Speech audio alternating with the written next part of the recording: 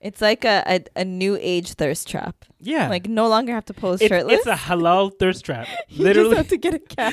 getting a cat as a single man is That's a halal pretty thirst funny. trap. That's actually...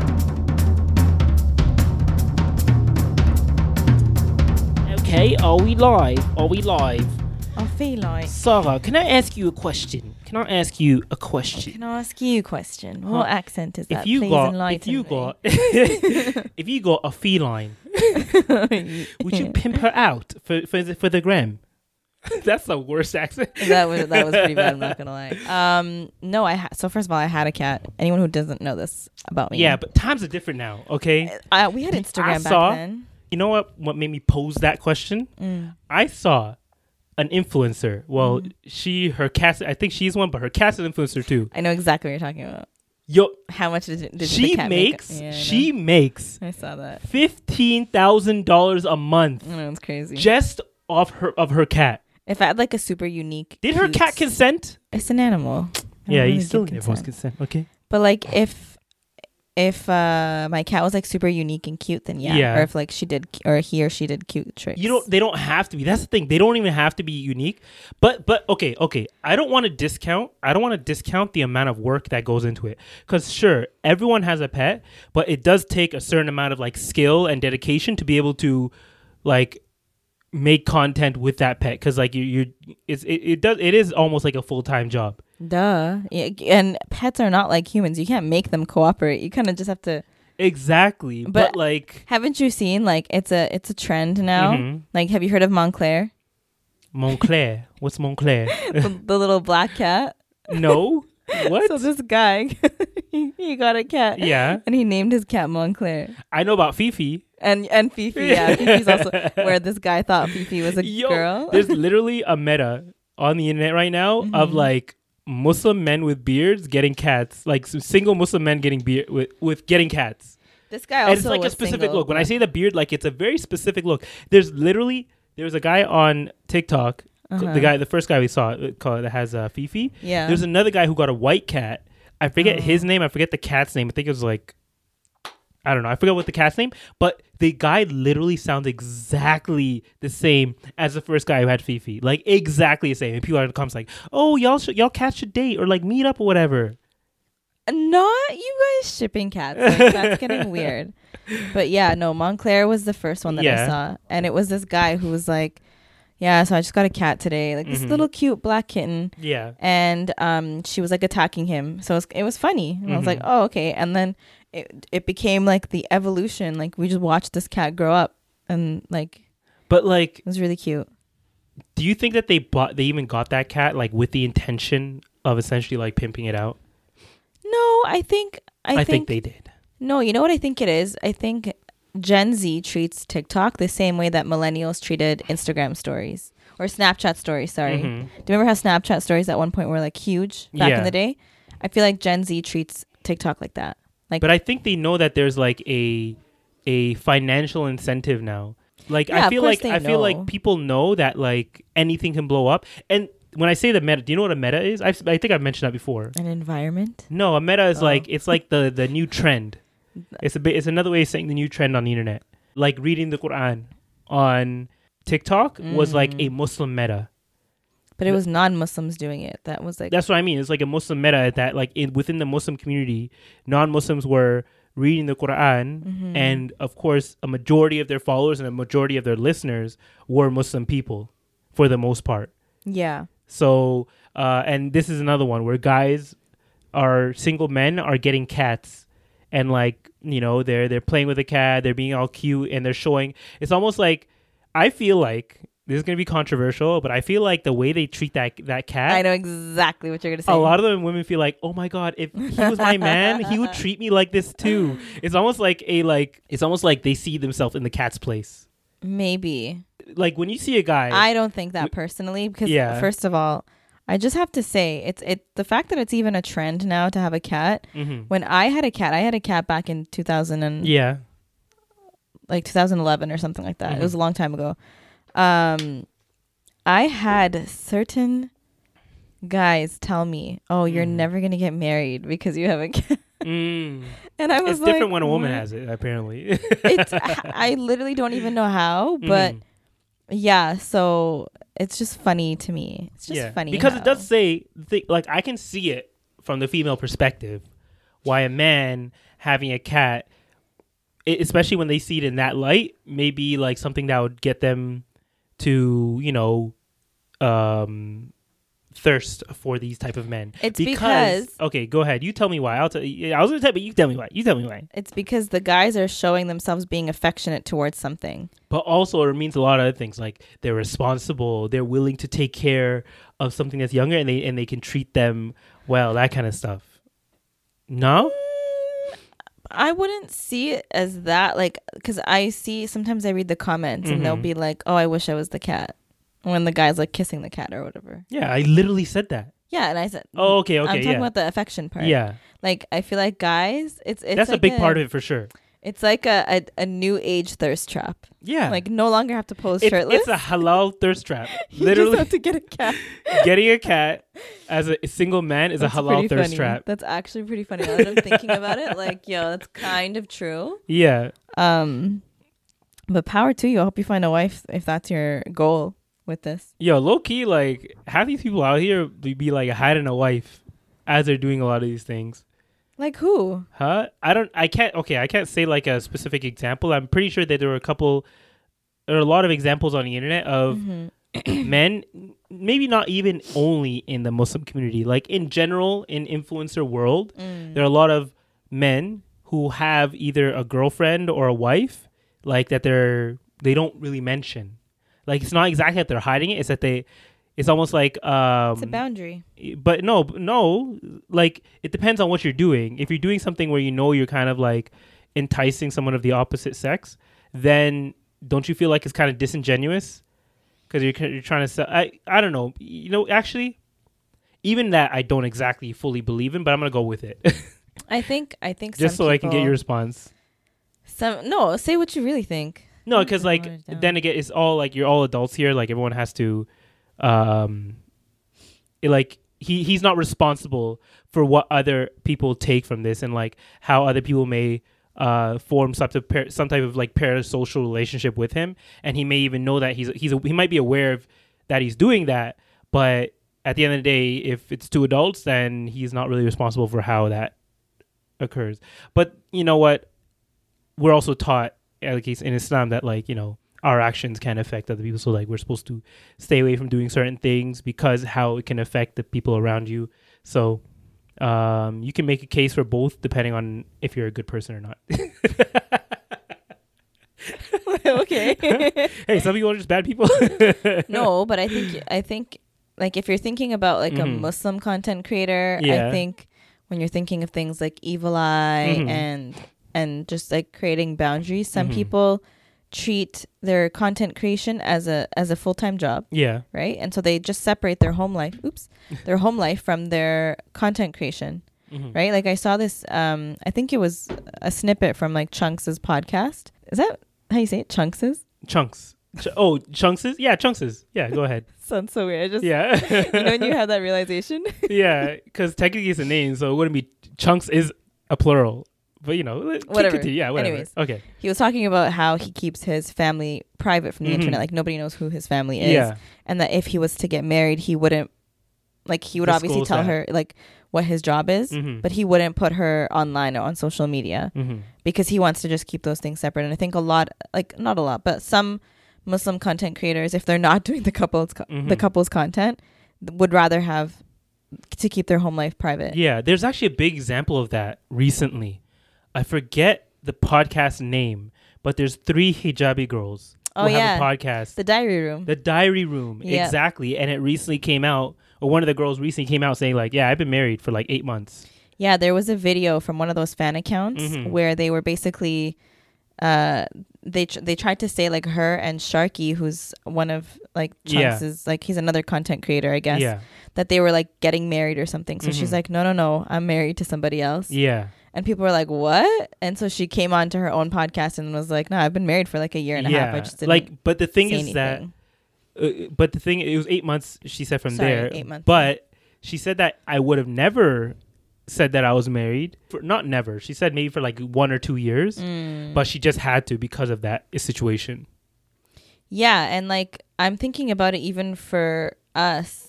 Like I know, you know, our community has been trying to get us married for the last like 2 years.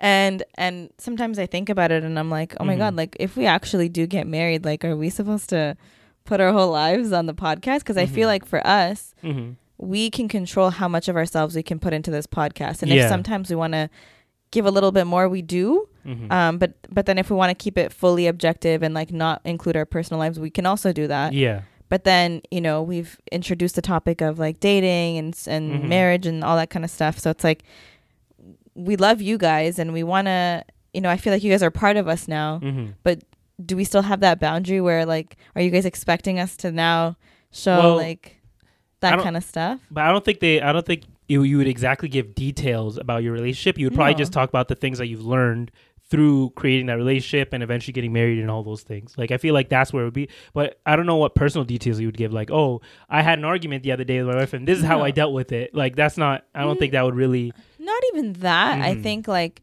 are we then going to start to get requests to like bring on Amir's wife, bring on Sada's husband. Like we want to meet them too. Yeah. You know, we might get requests like that. And it really just comes down to whether you and your partner are comfortable with that, right? Yeah. It kind of helps that like this is really the only content we're putting out there.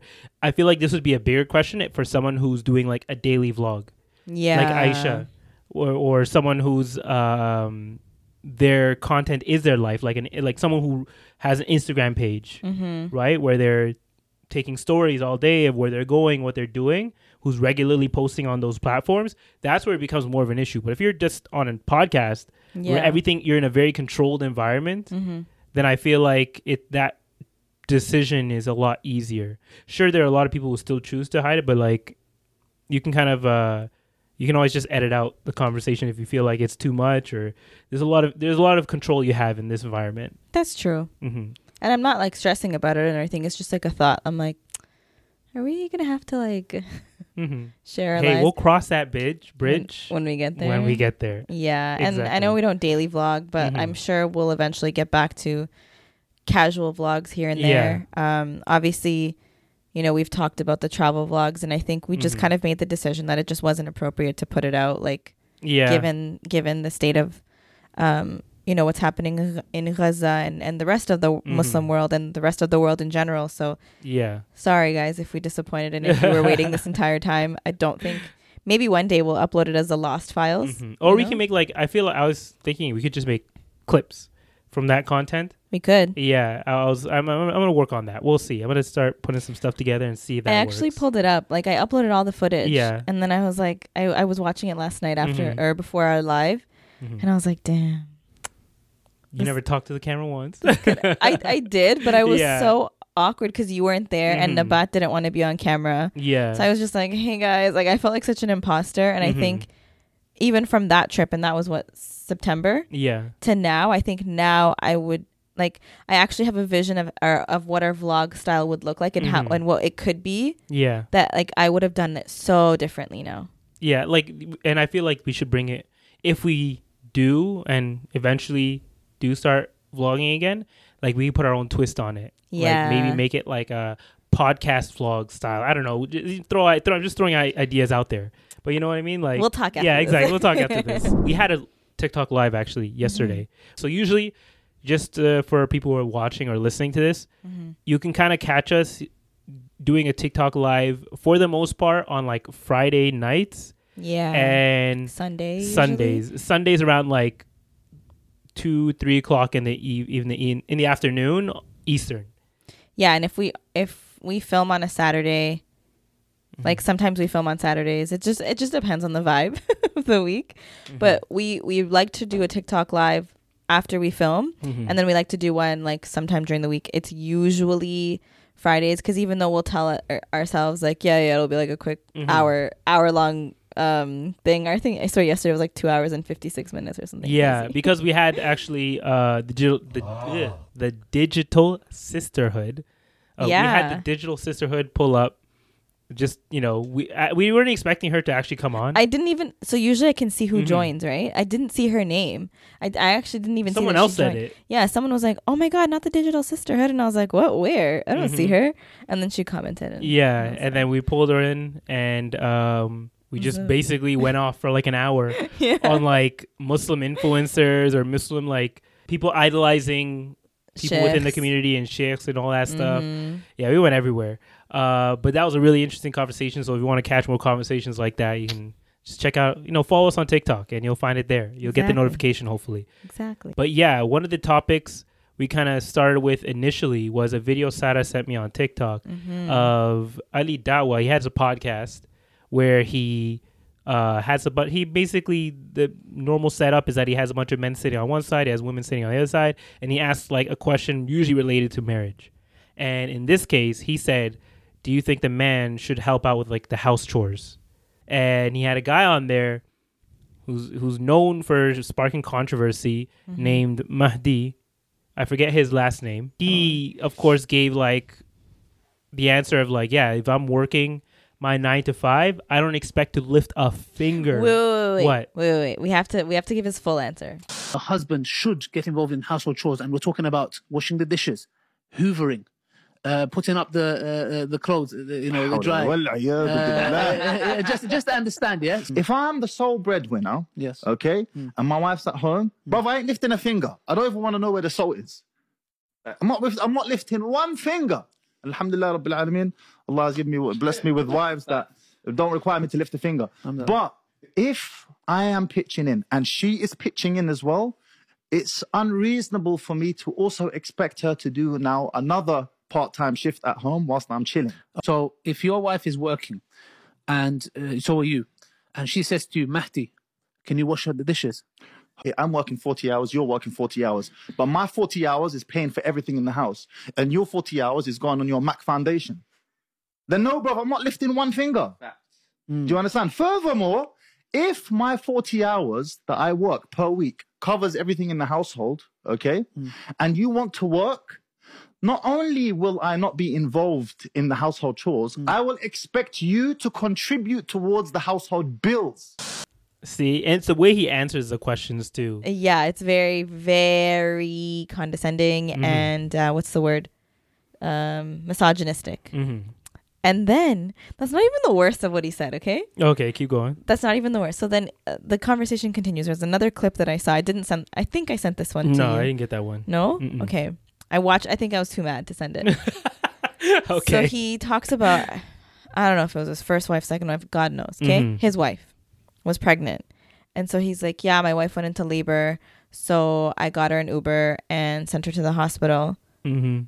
And he said that he went back to sleep. He went into his room, went back to sleep and put on sleep sounds so that he couldn't be disturbed. And he was like, you got this. And then his whole reasoning behind it was that, men don't traditionally go into the labor ward. He's like, men can't help women the way that other women can help.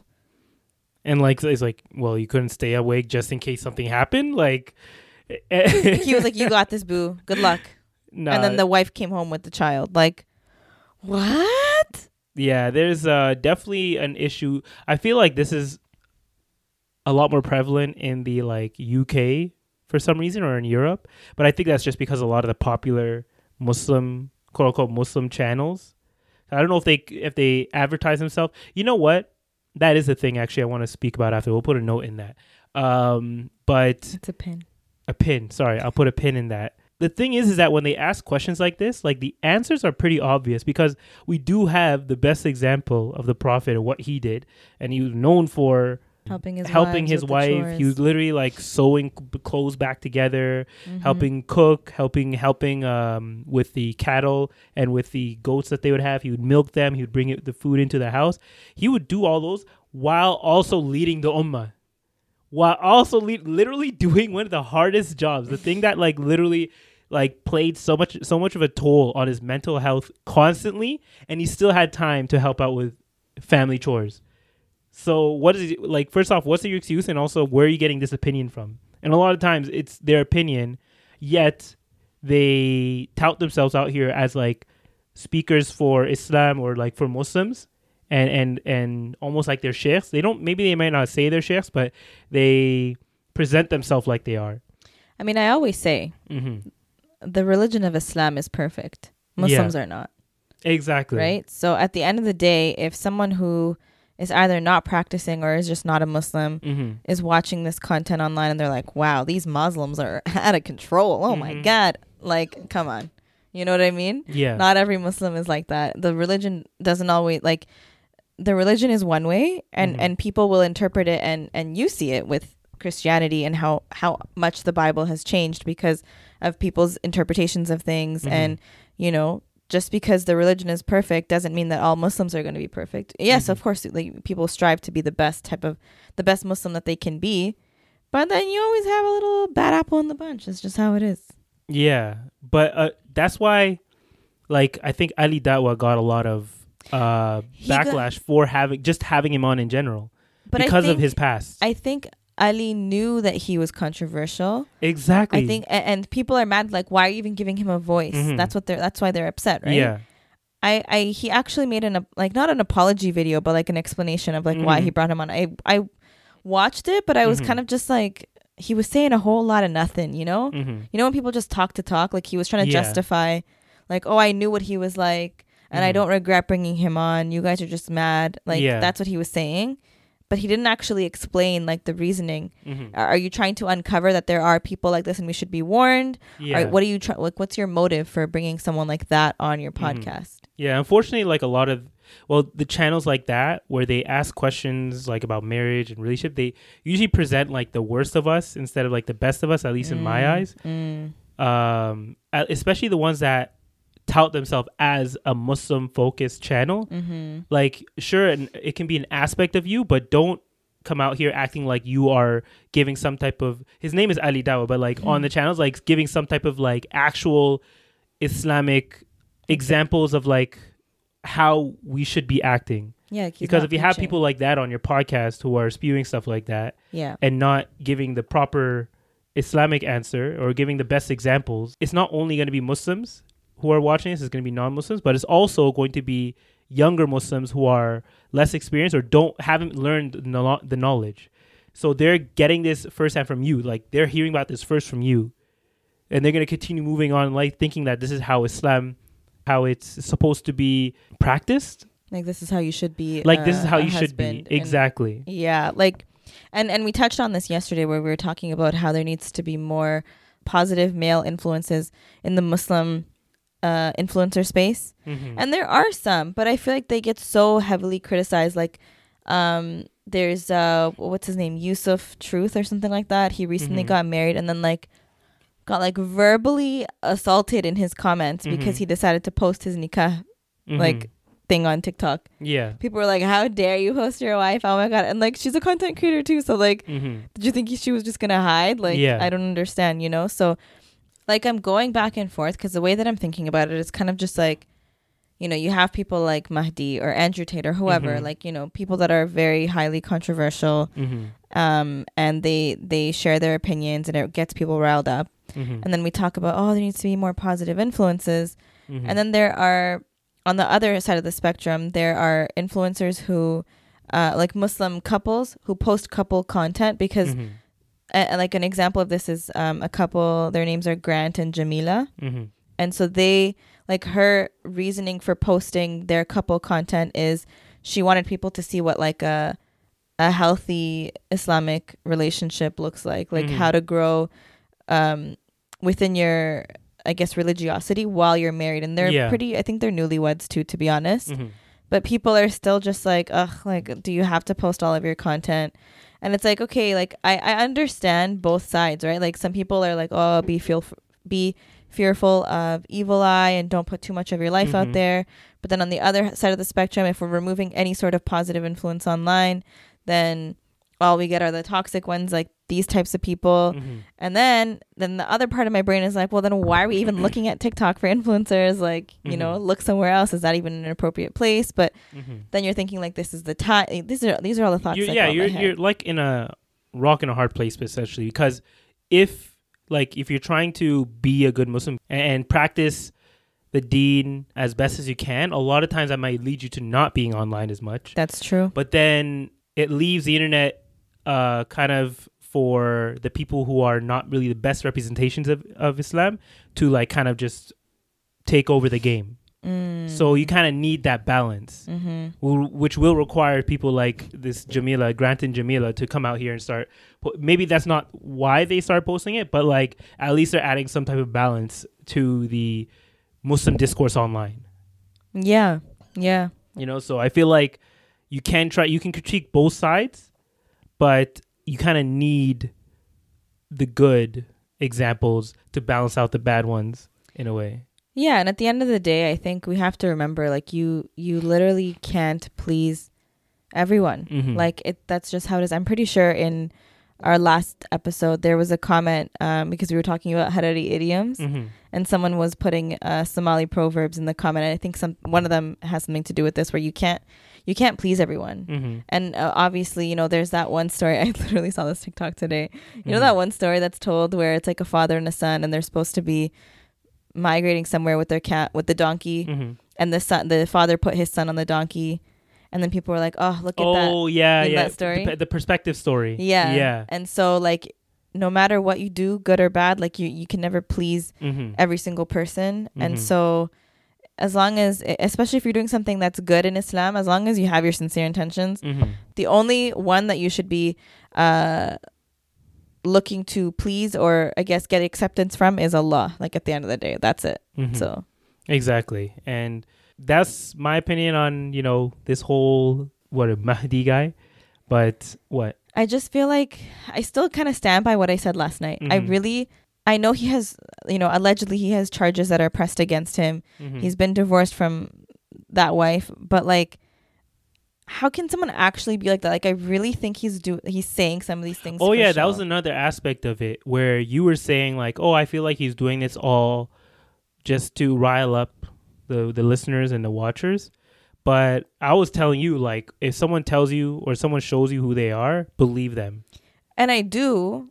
Maybe that's how he feels deep down, but sometimes, like, if that's how he feels deep down, should that not be it? That, like, what more is there? Because I just feel like he might be a coward. Maybe you're trying to point out that he might be a coward and he's talking all this boasting and everything, but really in the house he's like very meek. I want to believe that he's very meek, and he lets someone else boss him around. But clearly from the charges against him, that doesn't seem to be the reality. I don't know. Especially with the the nature of those charges. I know. Maybe it's because I've never known someone to be that horrible. So have you not seen what's going on in Not Real? Like, people are capable of very horrible things. That's different. But you're talking about someone's humanity in general. Like, you don't believe someone can really be that inhumane, or not in. I don't know if you would say it's inhumane, but like, so inconsiderate. But there are a lot of people who are inconsiderate. There are. I guess I've just never seen someone like openly admit it in that way, I guess. Well, obviously, like, there's been a lot of examples of people who are, like, Andrew Tate is probably one of the biggest ones. But he's never said anything to this extent. He said worse. I never paid attention. Yeah, you to don't him, pay. I think it's because you're just not on that side of the internet, so you don't hear about it as much. Yeah, that's probably. But it. There's a reason that they have that whole joke that they say, like, take all the mics away from the men of these podcasts, right? Because a lot of the times when men get into a room and start talking about women and marriage and relationships, they start saying things like he did, But that's the thing. When you actually sit down and watch those types of podcasts and you listen to these men come together and just like talk for the sake of talking, and they have no clue what they're talking about, but it's just like a testosterone battle. Yeah. It makes you realize, like, these guys are all talk. Like, they don't even know what they're talking about. Not every single guy, of course. Some of them actually have substance that they're sharing. Yeah. But I'm speaking about this particular example of, like, that example that we are talking about earlier. Like, I just feel like a lot of them just talk for the sake of talking. Like, it's not even who they are. Like, they'll be lucky if they even get a girl's attention. You know what I mean? And they're talking as if they have, like, Bear Girls on the side or something. Oh, yeah, that's definitely like that whole red pill thing I've been talking about for years now. A lot of those men, especially the like more high profile guys in the red pill community, they've been exposed, even though they talk about how they have like the how to treat women and like how to get women and get your numbers up and all that stuff. They've been exposed to like be out there in the streets paying for women to come with them, and like people rejecting them and them getting mad and getting almost physical sometimes, and sometimes even getting physical. That's crazy. With that person because it I guess put a scar on their manhood somehow. That's crazy. Yeah. So and y'all out here listening to those type of people that have to pay for women, they can't even get one. I'm telling you, it's like there's very few of the men online who are talking all this talk that really can back it up. And especially the ones who can back it up are even, I don't know if they're more dangerous, because like now they're talking all this stuff and there's people who are still kind of falling for it. But a lot of them are just cowards. You don't have to worry about them too much, of course. But the thing we do have to worry about is it all comes back to the youth who are listening to them, and they have their ears like they're like they don't know any better. It's not their parents are kind of like just trusting them. They say, oh, they're watching, because I have a feeling that this is what's happening for the most part. The parents will see a guy with a beard and a kofia, or what do you call it? What do you call it? Kalansua, and a kamis on YouTube with a bunch of like religious books behind them.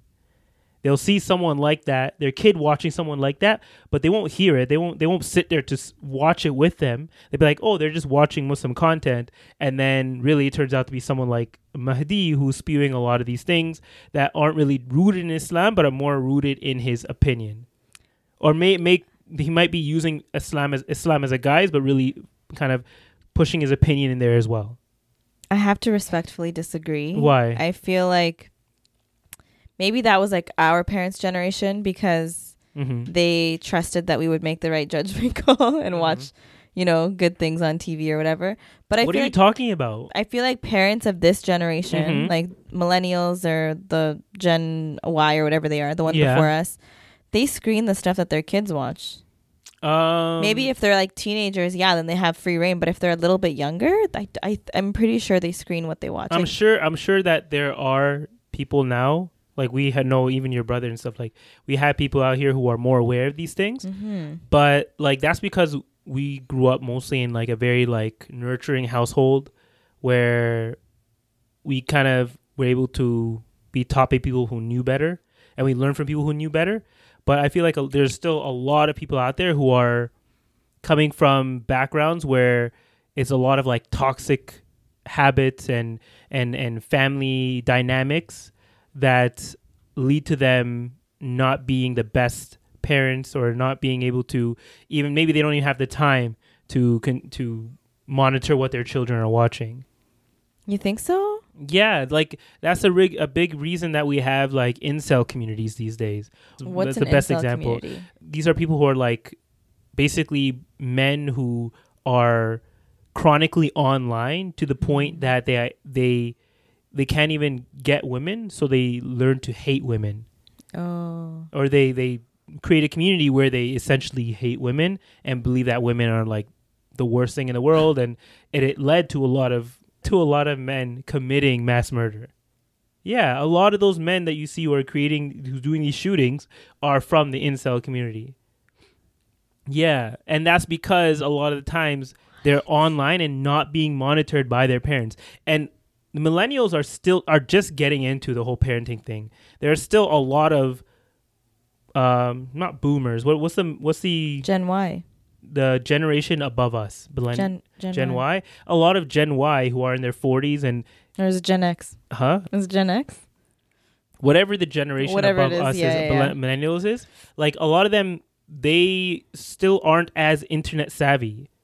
Like your brother's like just below that, and also he has us to kind of keep him young. Gen Y is actually what the correct term for millennials are. Gen X is the ones that Gen X.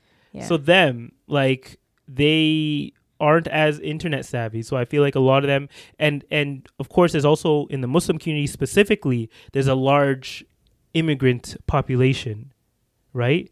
And because of that, in the places that they came from, like how the internet works there compared to here is very different. So whenever they just see that, they believe that's a positive role model. And sure, from face value it is. And maybe your son or your daughter might emulate how they look. But a lot of the ideas that they hold may be like antithetical to what Islam is supposed to be teaching. Or what Islam does teach, I mean. Maybe. Let's agree to disagree for now. Okay. Well, what do y'all think? I just feel like, okay, we're not parents, right? So we can't speak to it. But from what I've seen, and even if it's people that are actually part of Gen X, like a lot of them monitor what their kids want. Like I can't see. You're thinking of good parents. I know. Yeah. I know there are parents who, and just because parents are busy and working and don't have time for their kids doesn't make them a bad parent. It's just their circumstance. So I know those circumstances exist where, they might not have a mother or a father that's present with them that can do the screening. So yes, these things can happen. But I'm thinking overall generally. But yeah, I know there are instances where it happens, where they're going unmonitored and they can watch whatever they want, really. And this is assuming that the parents do know better. Because there are a lot of examples of parents who don't know any better and actually do hold a lot of these toxic ideas on how a relationship should look. Oh my God. Yeah. So no, I you totally really need agree. your coffee. I should have drank coffee. I haven't had coffee all week. So why? I'm trying to get off caffeine. Why? Caffeine's good for you. Is it? Yeah. I don't know. Why do people do this? Why do people say, "Oh, I need to get off caffeine"? Like there's nothing wrong with caffeine. I'm just reducing it because I feel like it, like as good as it tastes, I don't want to be so heavily First reliant. off, caffeine does not taste good. Well, the coffee that I drink tastes good. Yeah. Not that you know who drinks a lot of caffeine? Who? People who work out. Pre-workout's full of caffeine, right? Yeah, but you see the way you've made it describe, and the one time you gave me your pre-workout, I will never buy pre-workout. No, but like for the most part, the healthiest people you'll know are the people who regularly work out, and a lot of those people who regularly work out take pre-workout, which has caffeine in it. They don't rely on it, but depending on the sport that you're doing, like, well, if you're just generally working out, don't really need it. But if you're doing like powerlifting or bodybuilding, it really does make a significant difference because you're dealing with like 2 or 3 times the amount of caffeine that's in a regular coffee. Do you rely on it? If I'm on heavy days, definitely. You know what you should try? What? Salt and honey. No, those are electrolytes. I don't need that's like a pre-workout, but it's easier because you can also add a lot more. You can add like other chemicals inside there, like as beta-alanine, which gives you a little bit of like a tingling feeling, but it like wakes you up. Has some other chemicals in there. That doesn't sound healthy. Huh? That doesn't sound healthy. I haven't died yet, so it's all good. I'm sure it's clinically tested. It's fine. Don't worry about it. People have been doing it for years. It's all good. But yeah, so you can't hear me, but I'm shaking my head. Let's talk about, can I talk about, so I want to talk about the major issue first, or not issue. This might actually be a positive story. So finally, I feel like it was because of a lot of us online constantly exposing what Not Real has been doing to the people of Palestine. You mean Palestine? Palestine, specifically in Gaza. So now South Africa, shout out to South Africa. Y'all hold us back. They because you know why? Because they know what it feels like, right? They do know what so it they feels like. officially charged Not Real for genocide. And actually the trial went on a couple days ago already. So South Africa came with its evidence for genocide, while Not Real came out with its defense, which was not really a defense. Literally, I think even a guy on TikTok noted down, all they could say was hummus, hummus, hummus constantly. Yeah. Like to the point where they literally said that South Africa, just by charging them with genocide, is now the legal leg or legal branch of hummus. I saw that. And I'm saying hummus because I'm still not trying to get suppressed here, flagged. Yeah. I want to make sure that everyone who needs to see this is going to see this, right? So, yeah, that was probably the biggest news. And, it was kind of like it's the smallest bit of relief for what's been going on in the past 4 months now. Yeah. October, November, December, January, almost 4 months now. Yep. And I think 92 days or something like that. crazy. And you can tell, like, even the people on the ground in Gaza are getting tired and they're exhausted, and like they're constantly making posts every other day of like, just like they're getting mad not only at the people who are suppressing or oppressing them and attacking them, but also to just the world in general. Yeah. Being like, how could you let this happen? Like, we will never forget. And I feel like they do have a strong case, South Africa. And a lot of lawyers are saying like, yeah, this is like an open shut case. They're definitely going to win. Of course, Not Real said that like, even if they are found guilty, like they're not going to stop. This is all quote unquote for self-defense. There's actually the guy who's a spokesman for Not Real he went on like a British show, and they're like really like hounding him on this, and he was just gaslighting, and it always came back to hummus. Like, that's the only thing they know. The only defense that they have is hummus. And even if they do win this, I've heard that even if they do win this, like when it goes to some like general UN thing and they're supposed to stop, the US can still veto it, but they're less likely. People are hoping that they're not going to do it just because of how it looks, the optics. But at this point, we kind of know like who their alliance is. They've always known what their alliance is with, but like how far they're willing to go for that alliance. To the point was like, who's running who at this point, right? And like, is it really that important for you to keep this one location just so you have some sight line on like the rest, to keep an eye on the rest of the countries? Like, is it really that important?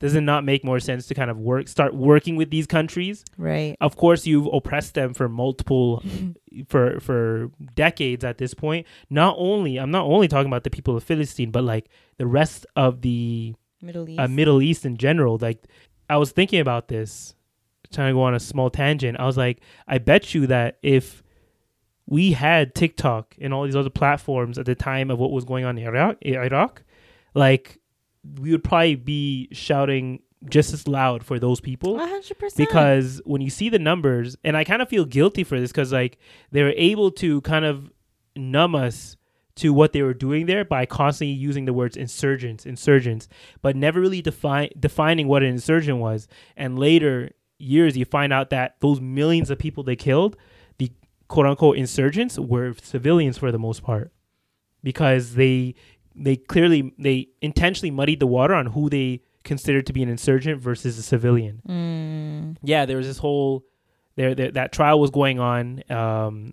There's no result just yet from when we're recording this, but there's a very high chance that they're gonna be found guilty for genocide. Yeah. And I'm really interested in seeing what happens next. We'll see. I don't want to say I have my hopes up, because I don't know how they're gonna hold the wrongdoers accountable. I feel like we're using every other word, but they're actual. Well, like this is just to confirm that what they're doing.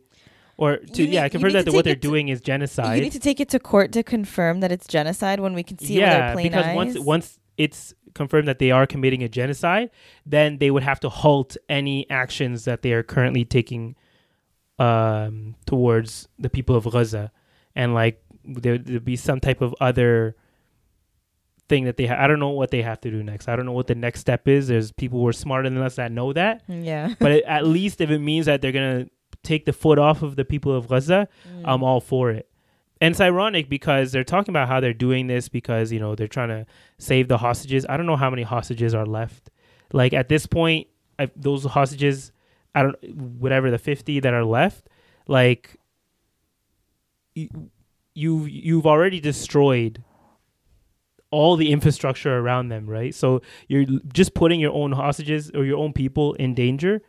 And also, it goes back to that whole like human shield argument, because if you think about it, like what would you call it if a country took over a land and they occupied a land, and instead of and then they built a border around these people, essentially creating like a prison, and then put civilians on those borders instead of like putting military bases or like the things that most countries would do to protect a border. They put civilians there. What would you call those civilians? Call them human shields. So who's putting human shields here? Really? It's like, It's okay. yeah, I know what you mean. Yeah, and the whole argument of human shields is also a fallacy because you're destroying mosques, you're destroying churches, you're destroying synagogues. Apparently, you're destroying. I think the number was like 100,000 plus buildings, and they're like, if no country in the world has, even America doesn't have 100,000 plus buildings dedicated to their defense or to their military. Mm-hmm. So you're saying that Hamas has like this much resources? First off, yeah, they were under a blockade for the past 15 years. Right. How much resources would they have to begin with? And then you're saying were they saying that those are Hamas resources, or that they were hiding there? They were hiding there, or like they're using them as bases. And then of course it came out later that Al Shifa Hospital was not even, there was no evidence of there being a base there. Or Yeah, like they were just saying wanna this is one of their major bases. They searched that place up and down, found nothing. They had that whole video, we already debunked that, where they said they found guns and weapons behind like a CT machine. What do you call this? Is it CT machine? CT scanner. CT scanner. And they found out that was just planted by the soldiers there. So yeah, it's very, we can point out all the evidence, but you know, South Africa thankfully has done that for us. Yeah. And it's a people, and inshallah, you know, something positive comes out of this. I feel like there are like the ones, not that you would least expect, but I feel like we've been surprised in the last few weeks to see like who has been standing up for. Are you surprised that South Africa would be standing up for us? Not for them, but I was trying to segue into. Oh, okay. Go ahead. Sorry, I cut you off there. Thanks, Amir. My bad. No, I was just trying to like loop it into, you know, I think we've spoken about this, how Yemen basically has been trying to like reroute all of the ships that are going from. Well, they're not trying to reroute. Well, them. They are successfully. They're forcing them to reroute by taking over only ships destined for it, not real. Yeah. So, like, they were, well, the Houthis specifically, who hopefully you can explain who the Houthis are. Let me pull They have been blocking because there's a canal or route that a lot of ships take to go through to Europe, and those ones they've been letting through. The ones that are going to Europe and other places that use that canal, instead of having to go all the way around to Africa just to get to Europe. Right. But if it was destined or their last destination was supposed to be not real, then they would stop it and they would take it over without casualties. Just to note that they would not kill anybody. They would just take over the ship. And I'm sure like some of you guys have seen some of the footage. Did you see? No, I didn't even see the footage. Okay, I think it was. I'll find it and I'll send it to you so we can put it up here. But basically, to give you guys the rundown of what's happening, and I have my notes here. For those of you that think that we wing every single podcast, we don't. We do our research sometimes. Sometimes. So basically, what's happening is, as of recently, the U.S. and the U.K. are launching airstrikes onto the Houthi sites in Yemen. And so Amir just kind of explained who the Houthi, or no, you didn't explain who they were, but basically they are a like a militia group. They are named after their founder. His name is Hussein Badruddin al-Houthi, and they represent like a branch of the Shias called Zaydis. So basically they have about 20,000 fighters roughly. Yeah. And they run the west side of the country of Yemen. And so they're in charge of the Red Sea coastline, which is why they're able to control who can and cannot pass through the coast. Now, why are the US and the UK launching the airstrikes? It's because it's in response to what the Houthis are doing to the cargo ships or ships that are bringing in whatever materials that are linked to not real. Hope y'all are catching on by now, okay? And so the US and the UK are basically attacking the Houthis in Yemen because the Houthis have basically been forcing these ships. They've actually attacked a couple ships, or they've seized them, I think is the word. And so in response to that, other ships and other companies that are trying to bring their boats around have now basically been forced to reroute through South Africa. So instead of going through this way, they got to go all the way around like that. And so back in November, the Houthis actually seized a ship that was carrying cars that was actually linked to an Israeli businessman. Hey, we Sorry. don't use that word. And what am I supposed to call him? Not really. Yeah. Okay. Anyways, so because the crew on the ship was abducted, many of the shipping companies, like I said, they decided to go through South Africa like that way. Mm-hmm. And so the U.S. government retaliated. They killed about 10 militants. Mm-hmm. And then as of January 9th, I believe, the U.S. and the British warships, they shot down 21 drones from the Houthis Mm-hmm. and the missiles. And now they're basically threatening more retaliation. Essentially a war. Yeah, they're Mhm. basically threatening a war. And you would think that, and side note, the Houthis are actually backed by the Iranian government. Mm-hmm. I think in response to the Saudi government not really doing much. So, Yeah. I'm not going to speak on the Saudi government too much here, Mhm. but just saying, Mhm. these are the facts. So now you guys know why this is happening. Mm-hmm. My favorite things that I saw recently, Mm. first off, is that I believe the U.S. asked Djibouti to be able to use their like coastline to like send rockets over to Yemen, They're getting desperate now, huh? and Djibouti's like, "Nah, we're good." And they're like, "Nah, you're not allowed to use our place." And then also in Yemen, they had another protest. Shout out to all the Yemen people. I think they said 5 million people showed up. Did you not see the video? Was it 5 million? I believe they said That's- 5 million. I saw the footage, yeah. Yeah, I wouldn't be surprised. Like, yo, if 2 million people came out in Toronto for our championship winners, like True. drive-through thing, they can get 5 million people like that, especially for this cause. But there was like 5 million people, and they were chanting like, "We don't care, we don't care," because essentially they're telling the government like, even if you threaten us, we don't care. We're doing this for, we're supporting these these militia groups for the Palestinian people, right? I'm sure that, like, I don't know about the past of the Houthis. Like, I'm sure there are a lot of people in that group who might not even agree with the underlying goals of the Houthis. But with this, they can find They're some united. unification. They're united in Exactly. this, right? Yeah. So that was like a really kind of like, after seeing all of the like destruction and despair, like this is at least some positive coming from this situation that we can kind of point to. But Outside of the also what's happening with the genocide case. But if the Houthis don't back down and the Mhm. US/UK government don't back down, Mm-hmm. we may be potentially looking at another world war. But the thing also is that, like, first off, they're both hypocrites, like the UK and the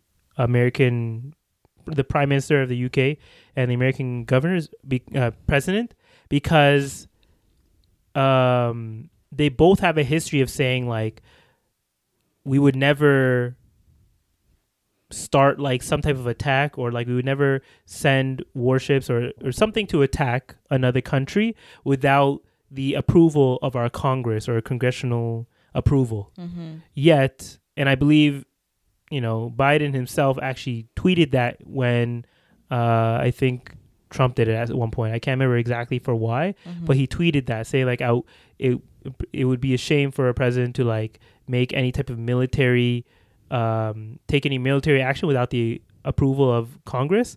And that's what he did with this case in Yemen. He didn't get any approval to do this. He just did it. Mm-hmm. Even though like the retaliation could lead to another world war. Yeah. So they're hypocrites for that alone. But it shows you that, like, you can threaten a population as much as you want, but if you have unwavering faith, no amount of pressure can make you back down. That's not how I said it. Flashback. If I'm trying to think of how to If say they it. have unwavering faith, no amount of threats will shake them. Exactly. you. Yeah, sorry. I got you. I'm gonna cut that all out so and say like I said it. I feel like End of flashback. that's the reason she's laughing. You need to keep that as a blooper, though. The way he struggled so bad. Okay, tell but I you're was trying to make a tired. strong point here, okay? And I got you. I just summarized it for you. I was trying to help you. Yeah, but I'm Sada cutting that with- all out. Sada with the assist. No, I don't know what you're talking about. I came up with Sada myself. with the. Don't leave me hanging. Get out of here. But yeah, so that was definitely a pause. And I honestly, that was like a seeing their strength. And like this is also like a Muslim thing. I feel like a lot of this, the thing that connects all of those people, the people of Yemen and Gaza, like all of is Islam, right? And I feel like that's why they're so unwavering in their support. So that sad. should be what? It's sad to see all of the other Muslim leaders just turn a blind eye. I don't even know if I would call them Muslim leaders at this point. Like, of course, they say they're Muslim by name, but I know it's a controversial thing to say. I'm not saying that they're not Muslim, but I don't know if I would call them. I wouldn't call them Muslim leaders. You know what I'm saying? Like, they're not representative, just like Mahdi. They're not representative of Muslims and of Islam. Because Islam teaches us how to deal with these issues, and they are not doing anything in any way that should be done.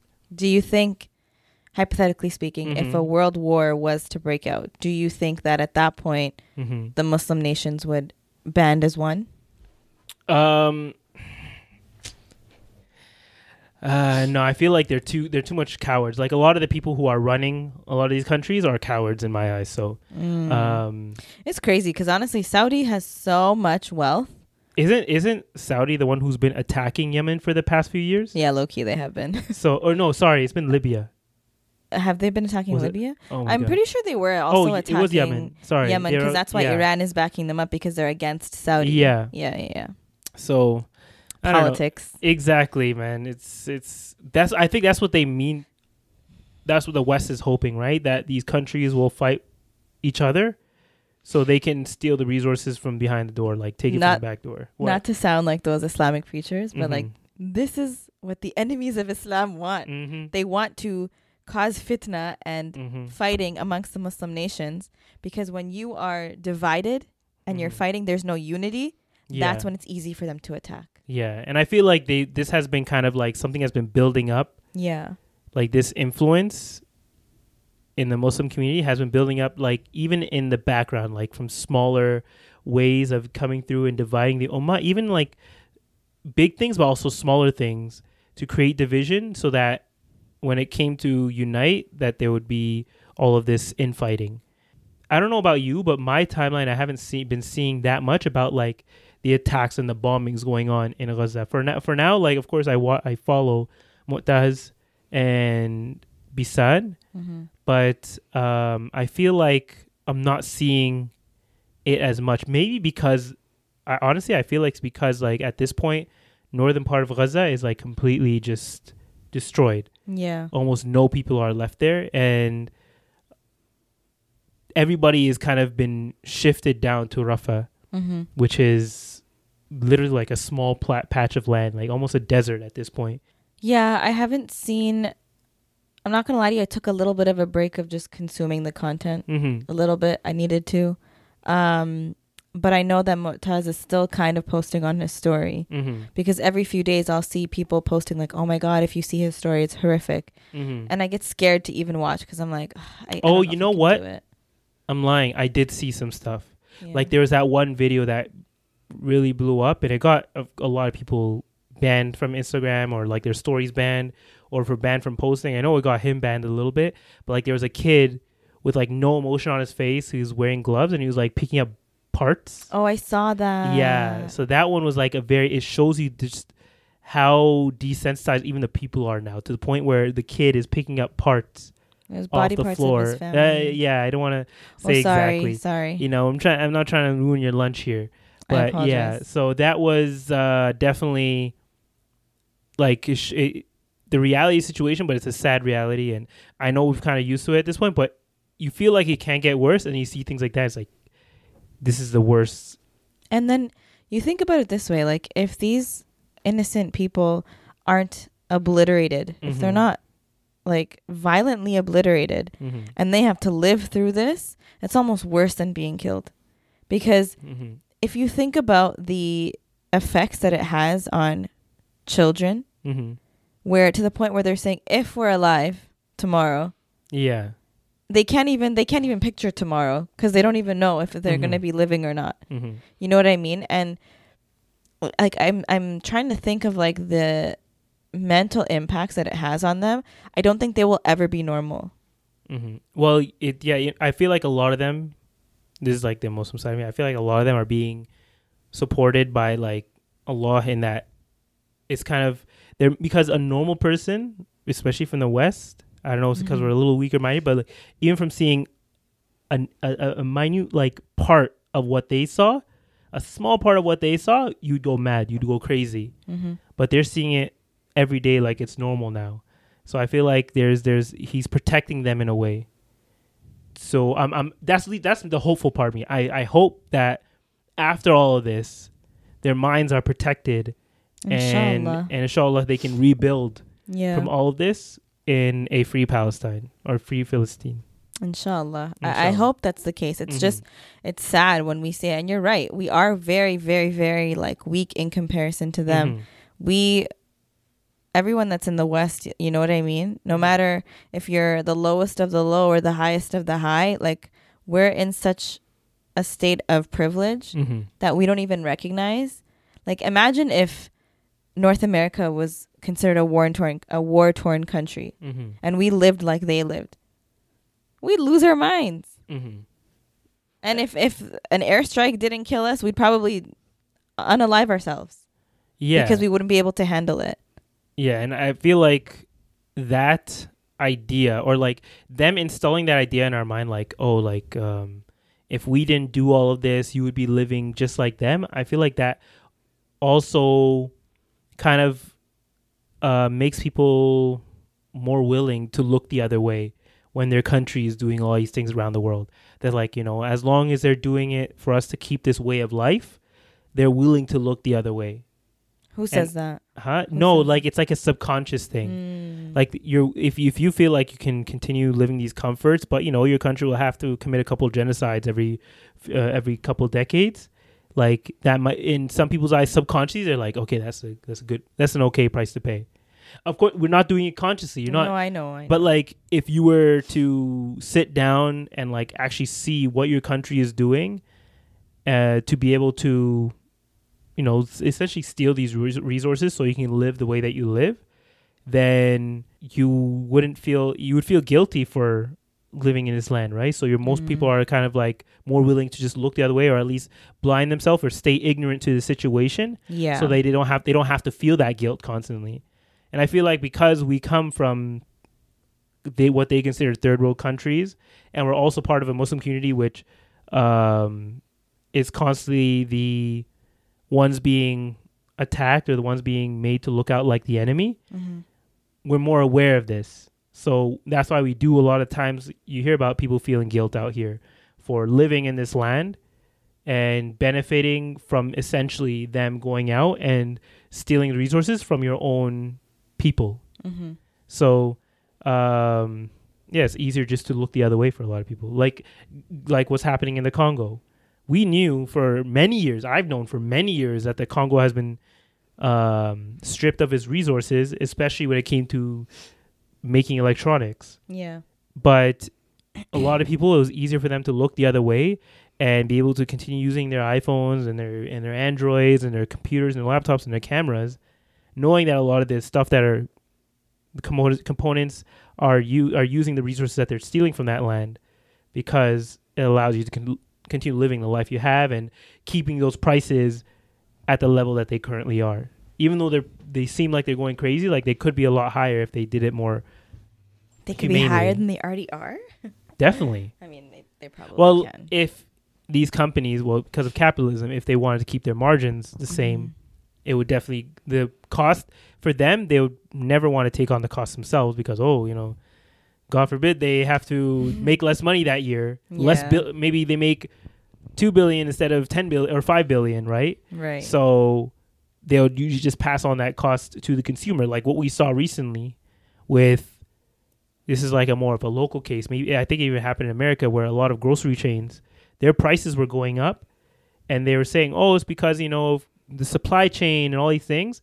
And then at the end of the year, we find out that they're making record breaking sales and numbers and revenue. So there was no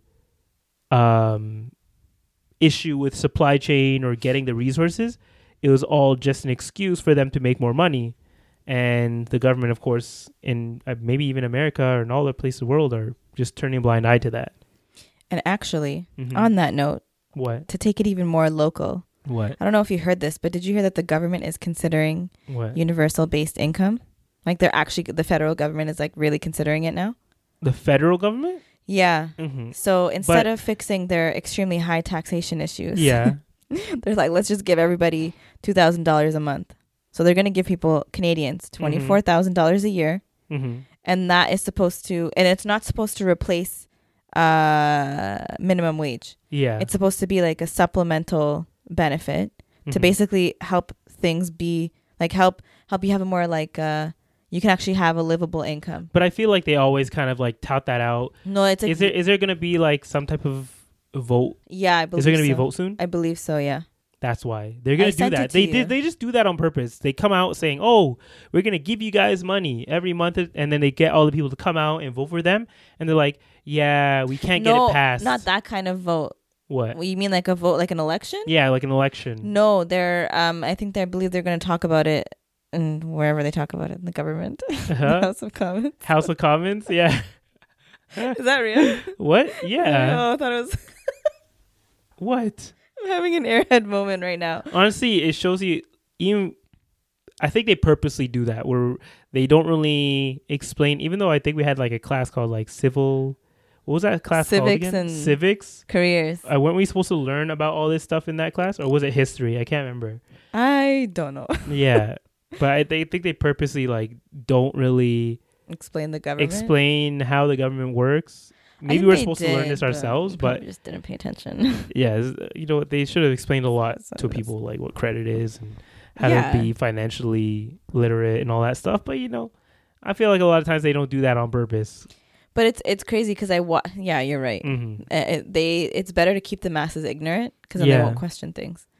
Like recently, even in our own neighborhood, we had like a vote for the counselor, like a city councilor. Yeah. Or the counselor for our ward. And like, I think the turnout was like 20%, something like that. No way. It was small. Did you go? Because I went, but people don't care. Yeah, would you see? You don't go, right? Hell no. But that's the thing. These are the people who are making choices for us. These are the people that you are like. If you want someone in there who's gonna be speaking for your rights, they're not. What? And they're not. They're all puppets at the end of the day.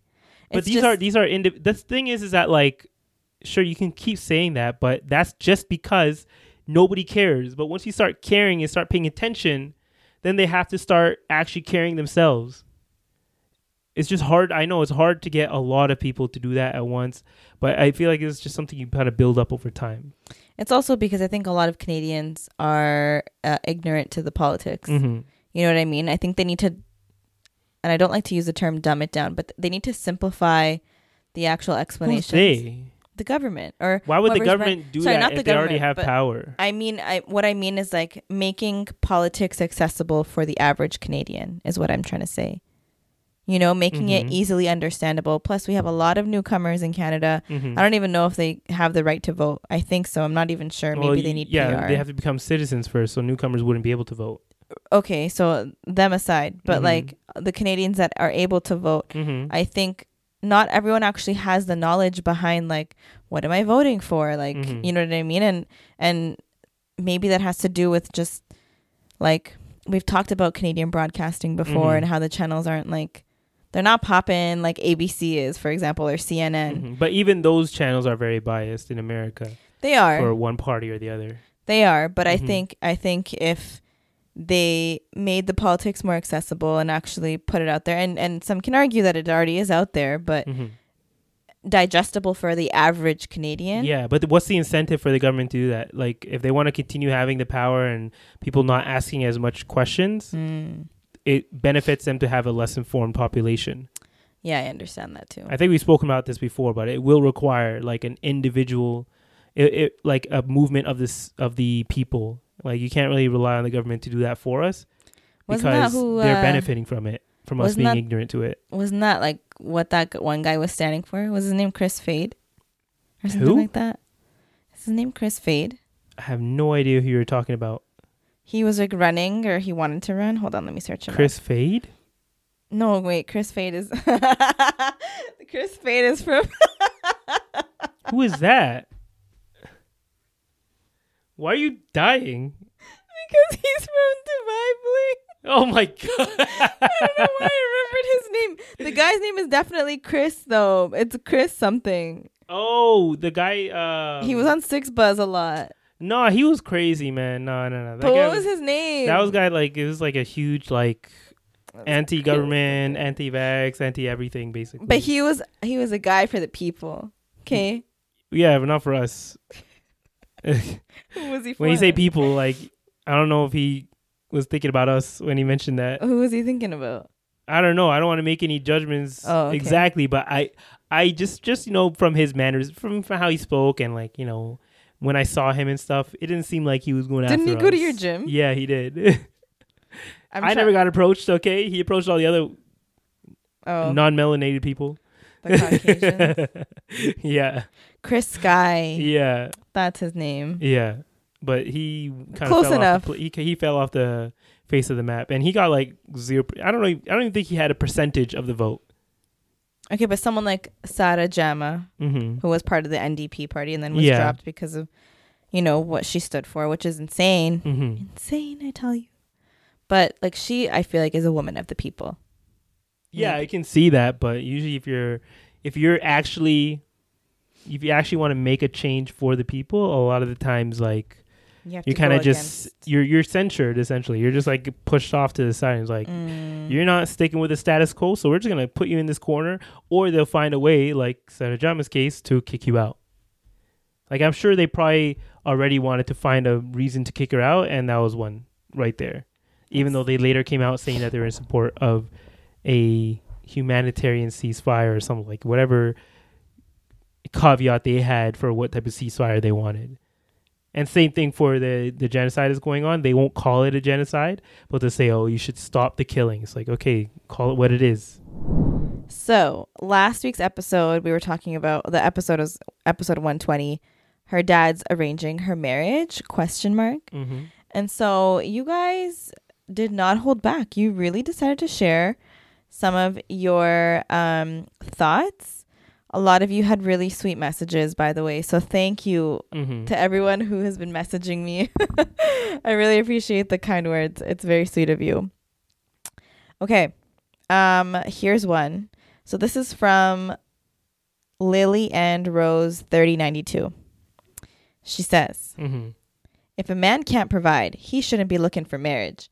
Sada is right. That's exactly why I picked this comment, by the way. And I have an opposite comment to that we can bring out here. She said, Sada is right. The bills is the man's responsibility. Once a woman helps out, the more that the man starts to take advantage of her. This is what she's saying. A woman shouldn't have the pressure of having a job or to pay half the bills, when we know deep down the household and cooking duties will always be a woman's role. I don't know if I agree with that, but yes. Okay. The perception, yes. Okay. See, you're agreeing with her. You didn't read the whole thing. That's fine. Okay. So why does she have to do everything? Of course, if you expect to live a more luxurious lifestyle and your husband's earnings isn't sufficient, and you don't mind chipping in, which is what I said. That's up to the woman. Yeah, which is what I said. Is that all right? That's not what you said. Huh? I said that, like, okay, if you want me to provide everything, it's going to require us to maybe live in a smaller space, but I'm willing to do that. But if you want a more luxurious life with a few more, maybe a 2-bedroom or something, then it will require some help from you. A 2-bedroom is luxurious? Yo, in Toronto, it's expensive out here, okay? But I'm just saying that require, and like, did she allow us to? There's another person who had like an opposite note to this. No, in our Instagram DMs. Oh, you can read that. Can I read that one? Yeah, I told her that we were gonna read it. Okay, so can I read? Should I keep out the names then? Up to you. You can give her a shout out. Okay, so we got a Instagram DM from friend of the show, Iman. Shout out to Iman, and she basically said, okay, so this is she had the greetings and everything at the beginning. She said love the episode, And she said, my advice to you both is to stay open-minded about who covers what expenses and continue to have conversations about it as you get serious with someone. Life will take you in so many unexpected directions, and flexibility is key. Obviously, don't settle for someone not serious about finances, but yeah, stay open-minded. My husband and I got married young and broke. Ha ha ha. I worked and covered a lot in the beginning, and as he finished school, I also got, I worked and covered a lot in the beginning as he finished school, but I also got to have 3 kids and haven't worked in 12 years. So alhamdulillah, things can work out in many different ways. May Allah bless you both with a good partnership and understanding between you and your future spouses. Ameen. So, sometimes like we said, you can grow together as a team. I don't disagree with that. Yeah. I think it's the it's all circumstantial, right? Mm-hmm. For her case, she got married when she was younger. Yeah. Like they were both young, Mm-hmm. meaning her husband was still in school at the time. Yeah. So in their circumstance, she had to work to support them. Mm-hmm. Once he was able to get to a place where he could support the family, Mm-hmm. she didn't have to work. What I was saying was that, because I'm thinking about it from my perspective, I'm 31. So if I meet a man who's 31 or older or younger, whatever, if I meet a man and he tells me, I don't have enough money to support you, so you're gonna have to work and pitch in. Mm-hmm. Would I want to marry him? Yeah, but like if he said that, I don't know. that's the thing. Like if someone just says that straight up, Yeah. and doesn't give like any caveat to that, or say like, oh, it's because I'm going to school, or because I'm working on a business, or I have this venture, this thing coming up, or I'm expected to, he's trying to grow something, Mm-hmm. then you'd be probably more understanding. But if you just said that straight up and be like, okay, that's it, Yeah. I would completely understand if you would just be like, okay, then it's not going to work out. Yeah. And it's not because I'm saying I don't have my own money Mm-hmm. and that I'm not willing to pitch in. Of course I am. I just think that why are you getting married if you're not financially able to? Mm-hmm. Isn't one of the requirements But there's a case here where they weren't financially ready to, but they still got married because maybe you're already in this whole relationship and you wanted to make the relationship halal. Yeah. Like you knew that you guys wanted to be together, Mm-hmm. and maybe you weren't ready financially yet, but at least you wanted to make the relationship halal, so then you can get to know each other a lot better, and then start building together. Yeah, I think that works when you're younger. But when you're at an age where you Sure, yeah. If you're in our age, then maybe that might be a little harder to believe or expect. But I feel like especially with our audience, a lot of people are a little bit younger. Yeah, if you're younger, definitely, and you're in your early 20s or even late teens, or I don't know how young you guys are, Mm-hmm. but if you're younger where you have time to actually start building on your career, I think be realistic with your expectations. Mm-hmm. I'm just adjusting my expectations to where I'm at in life, right? Mm-hmm. If I'm at a certain place in life Mm-hmm. and I'm trying to find my life partner, I would want them to be in a similar position to me or Mhm. better, because that way we can continue to build. I'm not saying Yeah. oh, I'm just going to hop on the ship and you got everything and you're good. I'll Yeah. just sit back and watch. Mm-hmm. If my help is required, of course I'll help out. I'm just saying don't expect me to be the sole breadwinner. Mhm. I'm not going to be the one that's holding it down forever and ever. If I need to do it temporarily because Yeah. of XYZ situation, okay, we'll Mhm. talk it out. But to just expect it from the Mhm. jump is kind of, for me, it's not for me. Yeah, definitely. But that's always on an individual basis, right? Someone be like, yeah, you know what? I do want to. They immediately be a very. They feel maybe the way they show their love is by supporting. It is coming from the women's end. So The they'd be woman supporting the yeah, man. not exactly 100% supporting, but being I want to pitch in. They're adamant that they want to pitch And that's in, right? fine. I don't think there's anything wrong with Mhm. that. It was just a matter of, because I think when we spoke about it, it was, Yeah. Mm-hmm. I think you were asking we were asking if it should be 50-50. Mm-hmm. And I just feel not forever, Oh yeah, obviously if you're building towards something, but and that's you're, you as an individual. no, I think a lot of people share that sentiment. Yeah, maybe in the Muslim community. Yeah. Mm-hmm. I But don't know. you know what?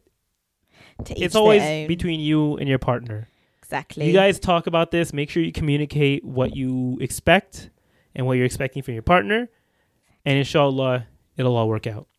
Oh, and also shout out to the one listener in Omaha. Let me pull up your name here. Shout out to East J. Yeah, I said Omaha last week. Like, I wasn't expecting someone to be from there. And apparently we have a listener from Omaha. So shout out to you.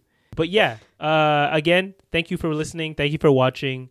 Subscribe to the channel. Subscribe to, if you're listening to something like whatever podcast platform, like Spotify or whatever, subscribe on there too. I feel like it would help. But if you've done all that already, thank you for listening again. And we'll see y'all next week. Bye. Bye.